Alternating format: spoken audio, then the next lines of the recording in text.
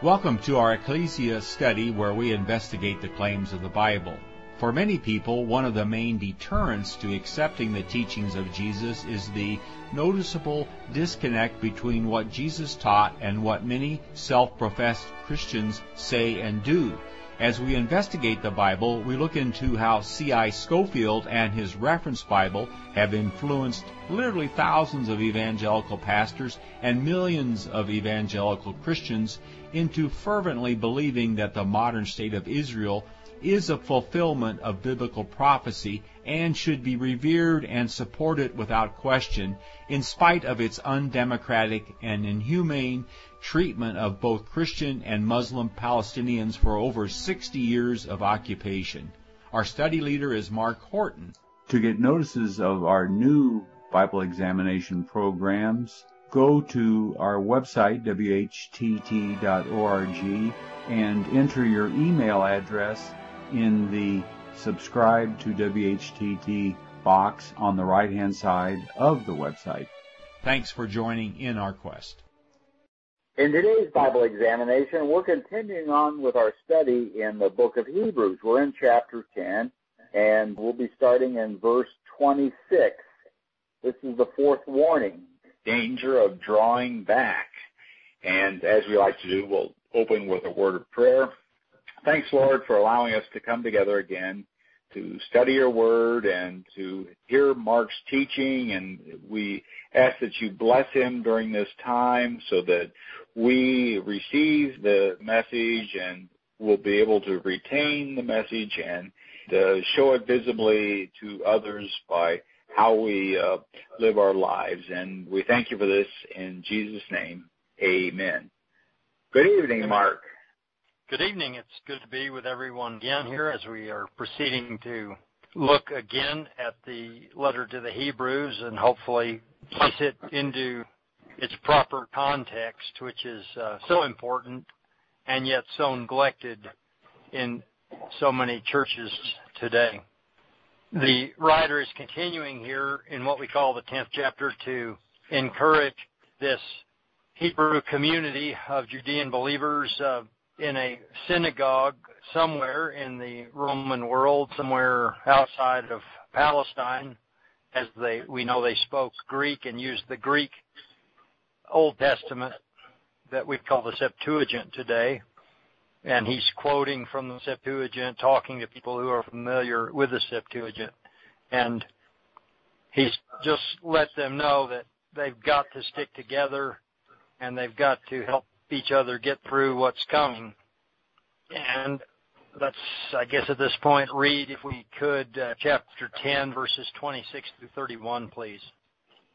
If we make the decision to sin after we receive the knowledge of the truth, there isn't a sacrifice for sins left any longer. There's only a scary expectation of judgment and of a burning fire that's going to devour God's opponents. When someone rejected the law of Moses, they were put to death without mercy on the basis of the testimony of 2 or 3 witnesses. How much worse punishment do you think is deserved by the person who walks all over God's Son, who acts as if the blood in the covenant that made us holy is just ordinary blood, and who insults the Spirit of grace? We know the one who said, "Judgment is mine, I will pay people back." And he also said, "The Lord will judge his people." Scary to fall into the hands of the living God. Thank you very much. Now, the we that he talks about in verse 26 as he begins here, or he's continuing thought, I believe in our context here we can see is referring to Judean believers. And we'll look at that in several points here in this paragraph. But they are contemplating abandoning the special meetings of the Christians that met on the first day of the week, the day after their Shabbat gathering at the synagogue, and just trying to slip back and be good synagogue members, pay their temple tax, lay low, don't talk about Jesus of Nazareth or anything controversial. And if they do that, he is suggesting that they would be deliberately sinning, and they are leaving behind Christ's sacrifice. And if you leave Christ's sacrifice behind, there is nothing at all left for sin. There is nothing rather but a fearful expectation of judgment and fiery indignation. This is the Greek word in verse 27, mello. And mello is a word that 90% of the time denotes imminence. It is something that is about to happen, that is at hand. The King James translators, unfortunately, just said, it shall devour the enemies. But a more literal translation is, it is about to devour God's enemies. And there's vastly different meanings involved here. Since the King James translators, every time mello appears 100 and some odd times, 109 times to be precise, in the King James Bible, they say it will happen sometime in the future. But the original language said this is about to happen. And so, at least since the Reformation, virtually every generation of Christians has decided that the enemies that they are facing in their lifetime are God's true enemies. That the persecution they are enduring in their lifetime is this horrible tribulation and judgment that God is talking about. And every generation since the Reformation has been wrong in applying it to their own times. So I'll ask our audience here, who were God's adversaries at the time that this letter was written? The former Israelites. The Hebrews. Absolutely, Hebrews. We saw as we looked at the book of Acts a few months ago how that the physical nation of Israel, that generation of Judean people, committed the most heinous crime imaginable against God and God's eternal purpose to create a perfect bride for his son and a people for his own possession. And as tempting as it may be for us to say, oh no, God's enemies are President Obama or Secretary of State Hillary Clinton, or just add to that ad nauseum, and that God is coming back soon to consume these evil people with fire.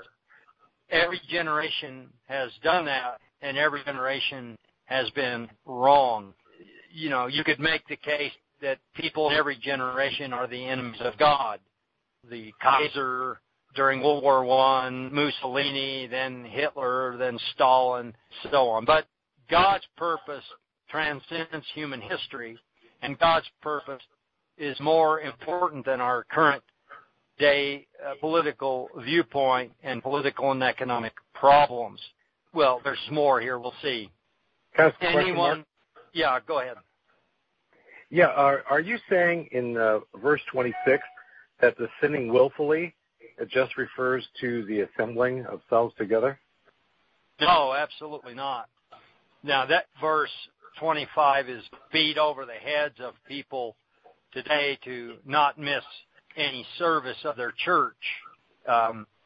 And they think, they say it's talking about, as you see the day approaching, it's Sunday, but in the context, it is the day of judgment and fiery indignation, the day of the Lord mentioned by all of the prophets. That day was approaching, and it was coming very soon.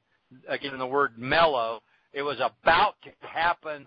It was about to consume adversaries, and God's adversaries were the Judean leadership and the Judean nation.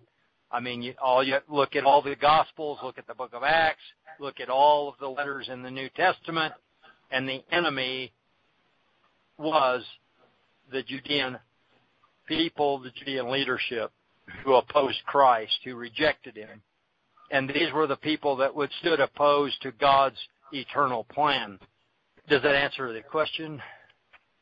Yeah, I just look at verse 26. To me, that goes hand in hand with chapter 6, verse 4, where it says, "For in the case of those who have once been enlightened and have tasted of the heavenly gift and have been partakers of the Holy Spirit and have tasted the good word of God and the power of the age to come, and then have fallen away, it's impossible for them to renew again to repentance since they crucify to themselves the Son of God and put him to open shame." It's that kind of the same idea that if you don't accept what Jesus has done, there's no other sacrifice. There's no plan B. In other words, he is the only way that we can get back to the Father and be reconciled to the Father. So if you continue to sin, and once having walked with Jesus, there's no way. There's no plan B. Well, certainly that's true.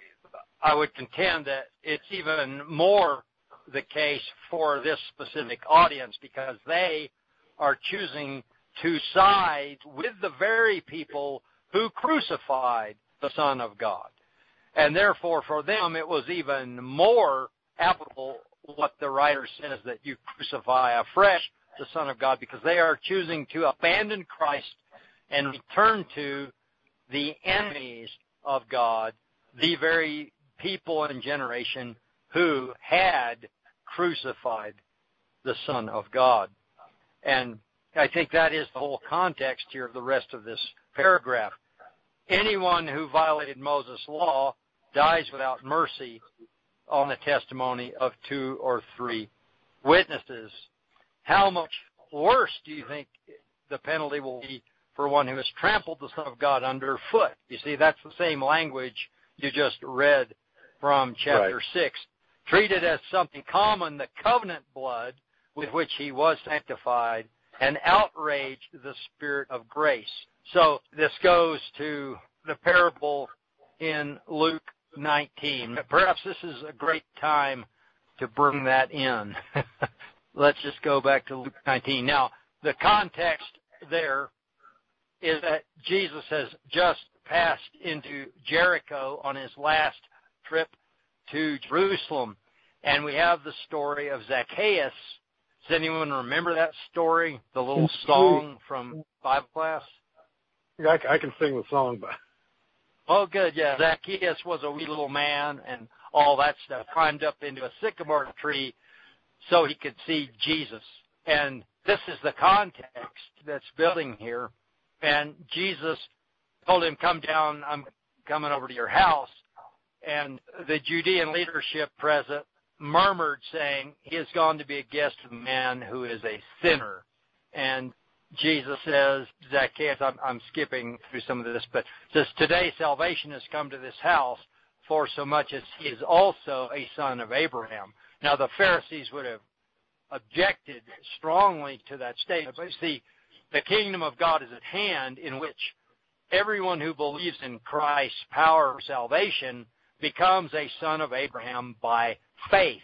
And so no longer is it a question of blood genealogy, because the Son of Man has come to seek and save that which is lost. And right after he finishes telling this, he breaks into a parable, which is what I want to get into here. This parable is parallel to the letter to the Hebrews. Beginning in verse 11, he says, "And as they heard these things, he added and spoke a parable, because he was near to Jerusalem, and they thought that the kingdom of God was immediately to be revealed. And then he said, certain well-born man went to a distant country to receive a kingdom for himself and to return. And calling 10 of his slaves, he gave to them 10 minas and said to them, trade until I come. But his citizens hated him and sent a delegation after him, saying, we don't want this one to rule over us. And it happened as he returned, having received the kingdom, he even said for those slaves to be called to him, those to whom he gave the silver, that he might know what they had gained by trading. And the first came, saying, Lord, your mina has gained 10 minas. And he said, well done, good slave, because you were faithful in a least thing, have authority over 10 cities. And the second came, saying, Lord, your mina has made 5 minas. And he said to this one also, and you be over 5 cities. And another came, saying, Lord, behold your mina, which I have stored up in a face cloth. For I feared you, because you are an exacting man, taking what you did not lay down and reaping what you did not sow. But he said to him, I will judge you out of your own mouth, wicked slave. You knew that I am an exacting man, taking what I did not lay down and reaping what I did not sow. Why did you not give my silver to the bank, so that at my coming I might have received it with interest? And to those standing by he said, Take mina from him and give it to those who has 10 minas. And they said to him, Lord, he has 10 minas. For I say to you, to everyone who has, it will be given, and from the one who does not have, even what he has will be taken from him.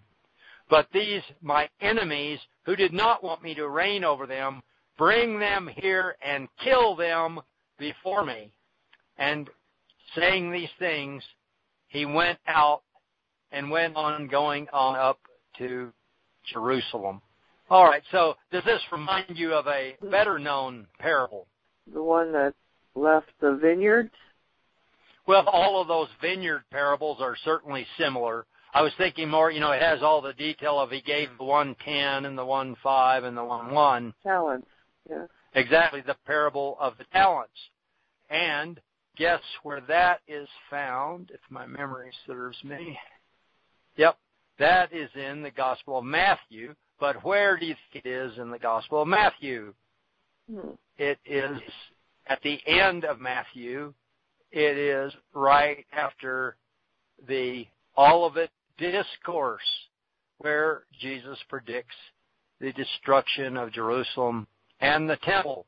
And many people think that he changes context abruptly in the middle of chapter 24 and starts talking about the fiery judgment at the end of the universe, when everything will be consumed in fire. And that's what chapter 25 is talking about. But if we note the parallels between chapter 24 and Luke 21, if we note the parallels between Matthew 25 and this parable in Luke 19, we see that all the elements are the same, but in Luke, all of the elements are clearly in the context of an imminent judgment on Jerusalem. And I would contend that we have been deceived for generations, for 500 years, into believing that Matthew 24 and Matthew 25 are speaking about the end of the universe as we know it, when in reality they are simply answering the questions that the disciples asked after Jesus in chapter 23 had cursed the scribes and the Pharisees and told them that their house would be left unto them desolate. And the disciples, when they got up to the top of the Mount of Olives, they said, Lord, tell us, when will these things be? What is the sign of your presence and of the end of the age? And the King James Bible mistranslated that to say the sign of your coming and of the end of the world, but that is the Greek word eon, the end of the age. And then the chapter 24 and 25 are Jesus' answer to their question, which is all one question: when will he make his presence known by completely destroying the temple and not leaving one stone left on the other, which would obviously be the end of the age of Moses and the temple. It's very simple. It's very consistent. And the Gospel of Luke demonstrates that this is, in fact, the context of Matthew 23, 24, and 25. But that's another story.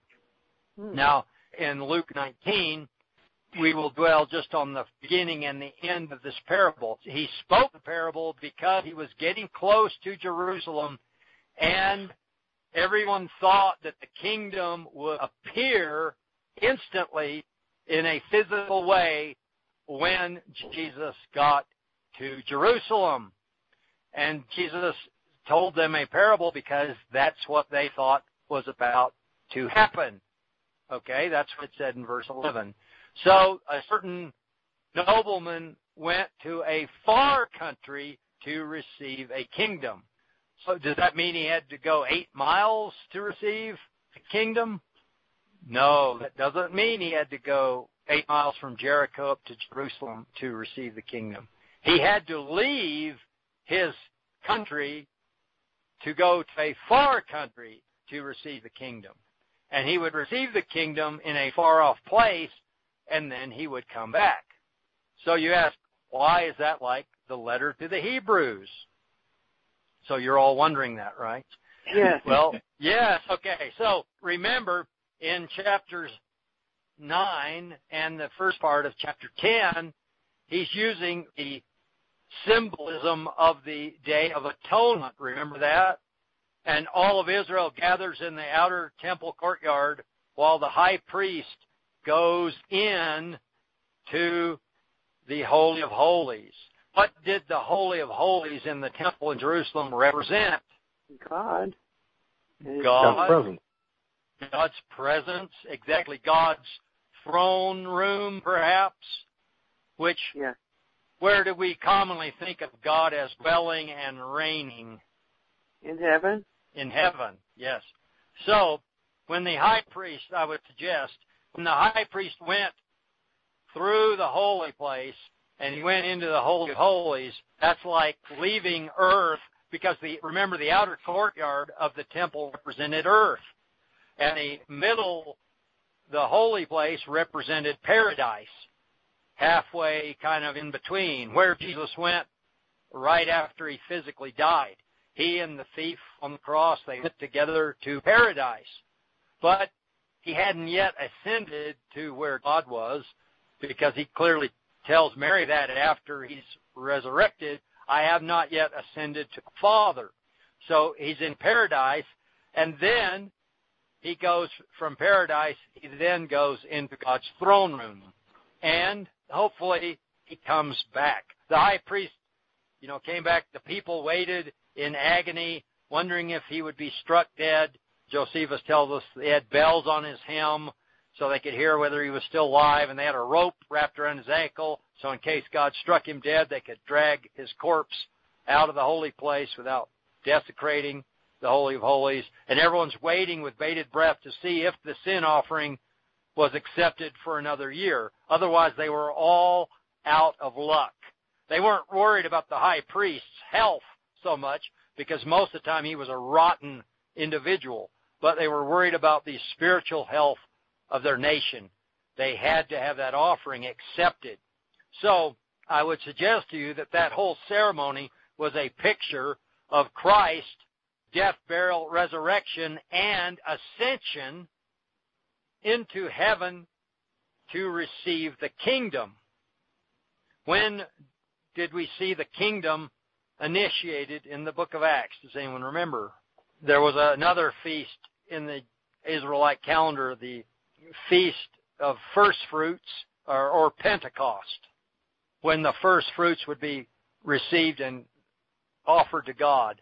And on that day, the 120 or so disciples who were still kind of hiding out in an upper room in Jerusalem, possibly a room built over the tomb of David himself, because upper rooms were special rooms designed for families to have banquets over the graves of their ancestors.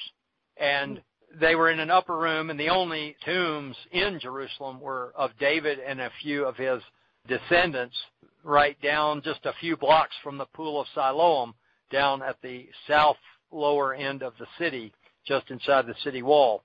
And so that's the only place in town there could have been a true upper room located. But they're all kind of hiding out in there, and then all of a sudden the Holy Spirit descends on them, and then that's Acts chapter 2, where Peter says that everything that the prophet Joel written is now being fulfilled before your very eyes. So we have that available as a podcast.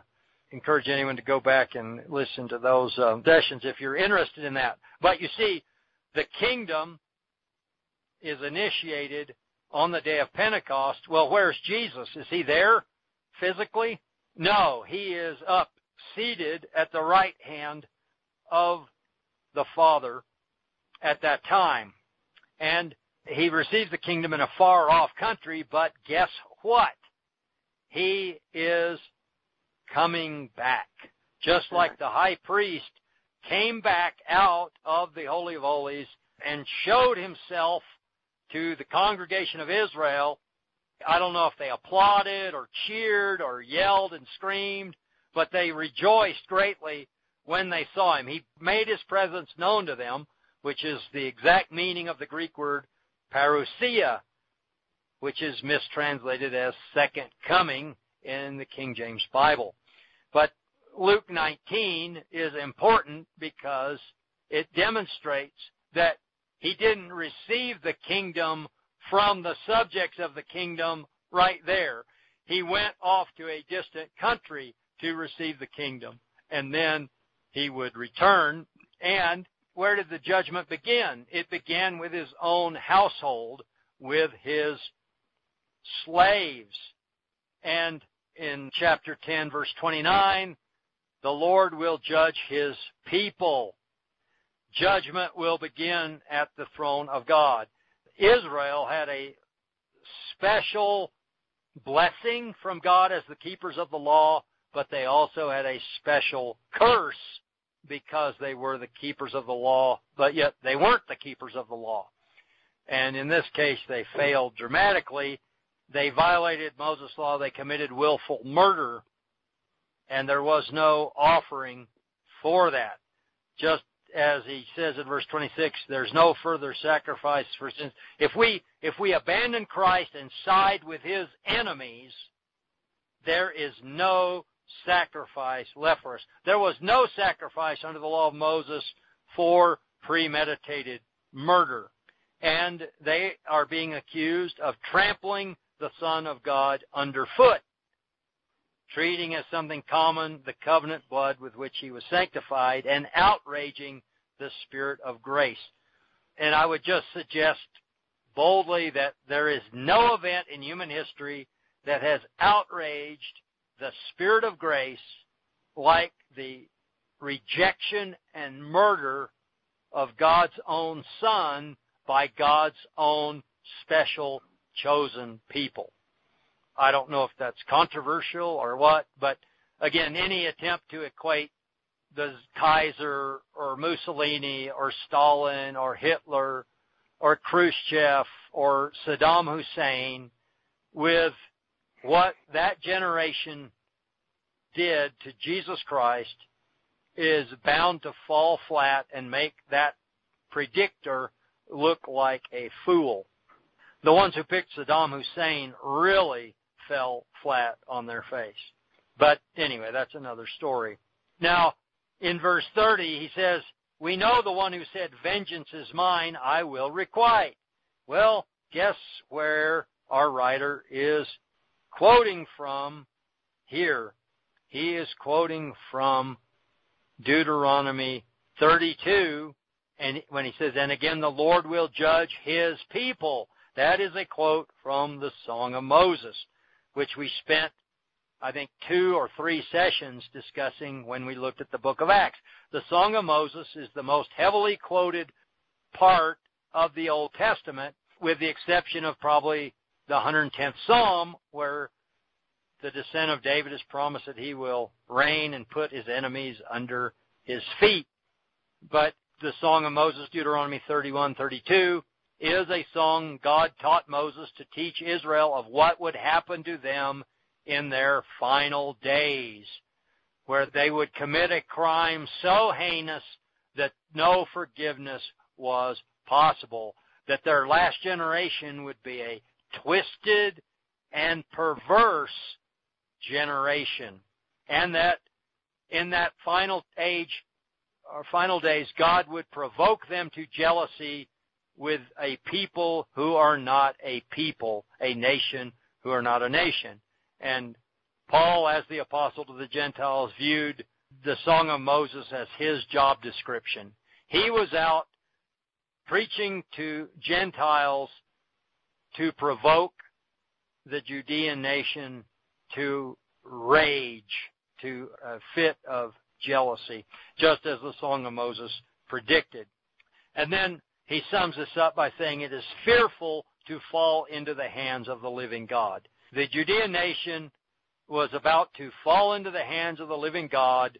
The king was going to return from the far country and make his presence known, and he was going to scrape the city of Jerusalem off of Mount Zion and throw it into Gehenna, mistranslated hell in our Bibles, the ever-burning garbage dump south of the city. And our audience is considering siding with that very people who were about to be utterly and completely consumed for butchering the Son of God in blatant violation of God's Word. Well, anyway, okay, I might have gotten a little overzealous with that explanation there. Anyway, any thoughts or comments on this? Again, we'd like to apply Hebrews to us today, and the principles are timeless, but the specific context for that audience reading this letter was absolutely horrifying. I mean, the choice they had before them, it was life or death, but it was life or death with a passion. You don't want to fall into the hands of a God who has seen his own Son murdered. And as what happened in our parable back in Luke 19, after reviewing the progress his servants made in his absence and being, pretty strict with them, he then brings all those in front of him who didn't want me to rule over them, and he just calmly tells his servants to execute them right there in his presence. So, you compare it, but I say it's a perfect fit for Hebrews, and I say it's a perfect fit for what Jesus said would happen from the Mount of Olives to the Judean nation. Well, great. Thank you, Mark.